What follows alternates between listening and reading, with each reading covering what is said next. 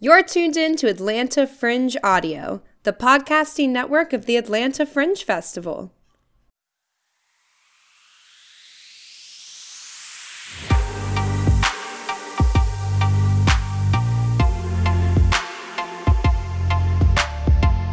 Welcome, dear listeners, to this episode of Speak Up, a special podcast series presented by Scranton Fringe, the Black Scranton Project, and Park Multimedia. Special thanks to Lackawanna County for their support. All episodes of Speak Up star and are made by a team of students from across Northeast Pennsylvania.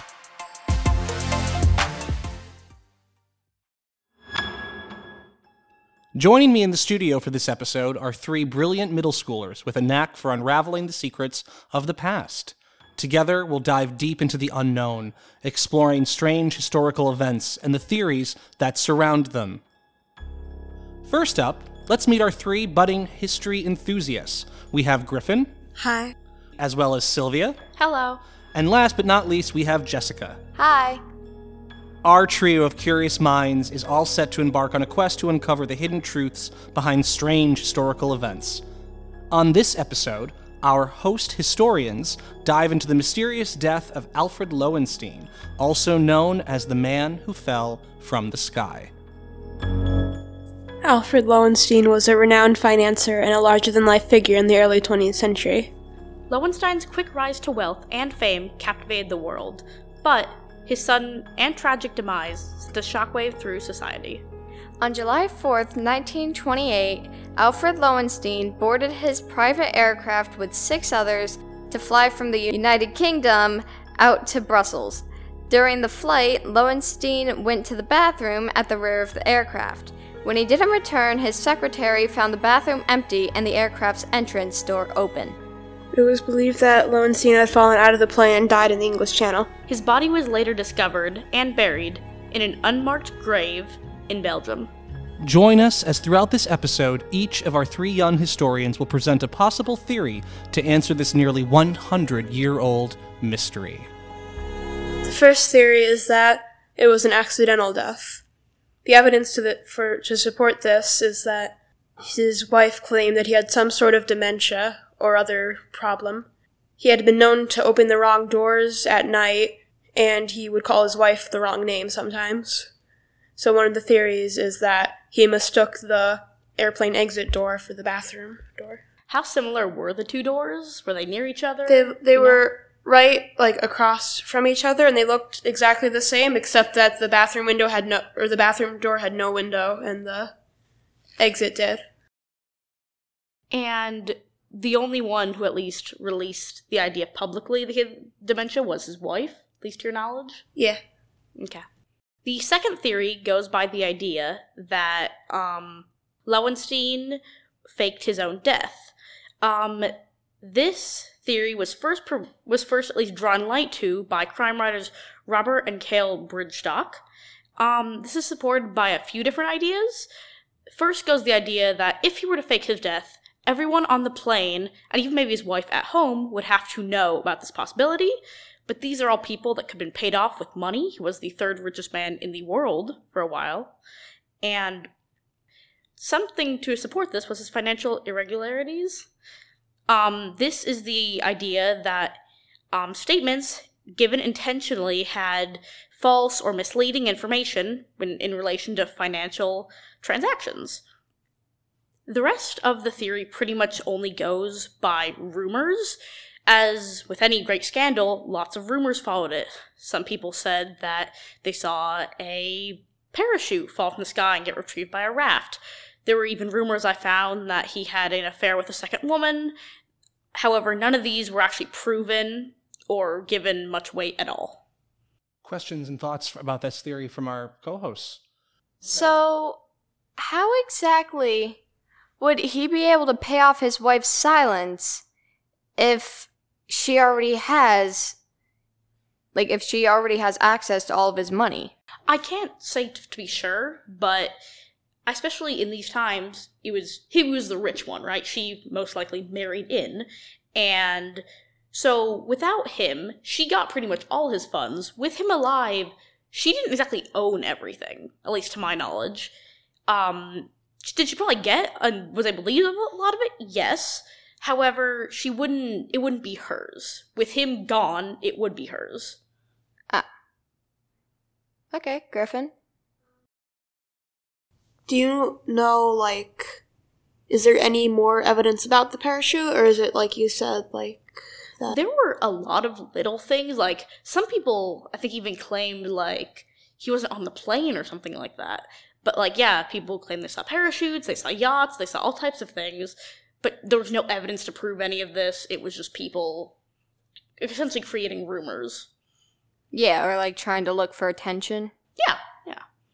Okay, did we have any further thoughts, comments, or questions on this second theory before we move on to the third? No. Okay, Jessica, theory number 3, whenever you're ready. My theory is murder. Many think he was murdered, and the theory is supported by the fact that both the body was buried in an unmarked grave, and that his wife didn't actually attend his funeral. Norris believes that Lowenstein had been thrown from the aircraft by the pilot, Donald Drew, at the request of Lowenstein's wife, and the motive being to gain control of his fortune. But do you guys have any questions? Did his wife, like, inherit his fortune after? I believe so, yes. And you could also go with the idea for most things, whether it was faking his death, whether it was murder. A lot of these things could go under the idea that the wife showed no visible signs of mourning. She didn't really attend his grave. To my knowledge, after he was brought in for like an autopsy, she left very quickly. The fact that she could have some involvement, no matter what theory. Yeah, and almost all of it is surrounded around the fact that somebody gets money. Mm-hmm. So, I believe there was actually, after he died, there was a lot of issues with the company, because anyone who had, like, stocks in the company was selling them. It was just kind of a disaster. yeah, like, after his death, the press just, like, completely ignored his family. Because, like, it said online that his son actually shot one of the maids, and the press didn't cover it at all because they just skimmed over it. Yeah, where was that in relation to, like, father's death, son shoots maid? Like, do you know timeline-wise, or no? No, but I think it was shortly after his father's death, but I'm not sure. This has been fantastic. So if we were to summarize and have a few follow-up questions, not just about this case, but about the why we're so interested in stories like this in general for you three to discuss and debate.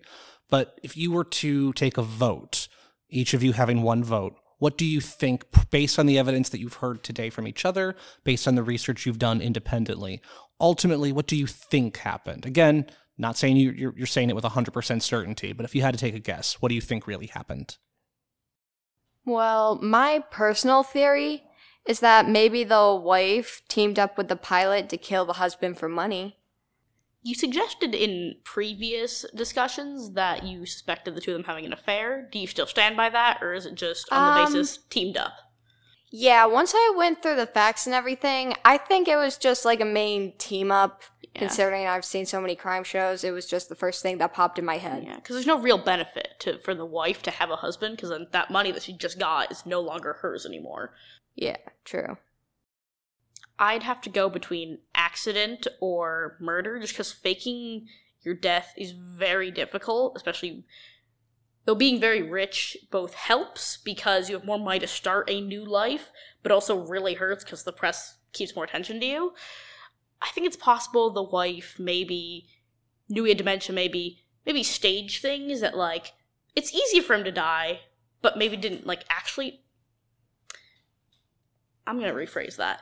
The wife didn't particularly care about his well-being and made it very easy for the possibility of him dying, but didn't actively, like, attempt to kill him, I think would be a possibility. So what you're saying is she was neglectful. Yeah, I think that's what I'd say. Okay, but, like, it shows that, like, 400 feet above the English Canal, a employee rammed himself against the exit door, and it only opened a tiny bit before the air draft slammed it shut.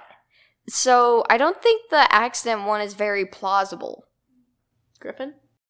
I'm not really sure, because I know the accident one seems like it's not plausible, but I think the murder one is, like, a little far-fetched. Mm-hmm. So I'm not really sure about what happened. Yeah. I'd say murder and accident are the two very easy ones, because easily make one look like the other. Interesting. Let me ask you, the three of you, this has been really interesting. Thank you for all your research and sharing your thoughts. Why do you think we're so captivated by stories like this? There's so many podcasts and YouTube shows and articles about cases like this and others. Why do you think that is? Why do we keep coming back to these stories? I think it might be, it's a level of detachment enough of it happened at some point. Usually, I'm not a billionaire here. I'm not, to my knowledge, in any threat of getting murdered, hopefully.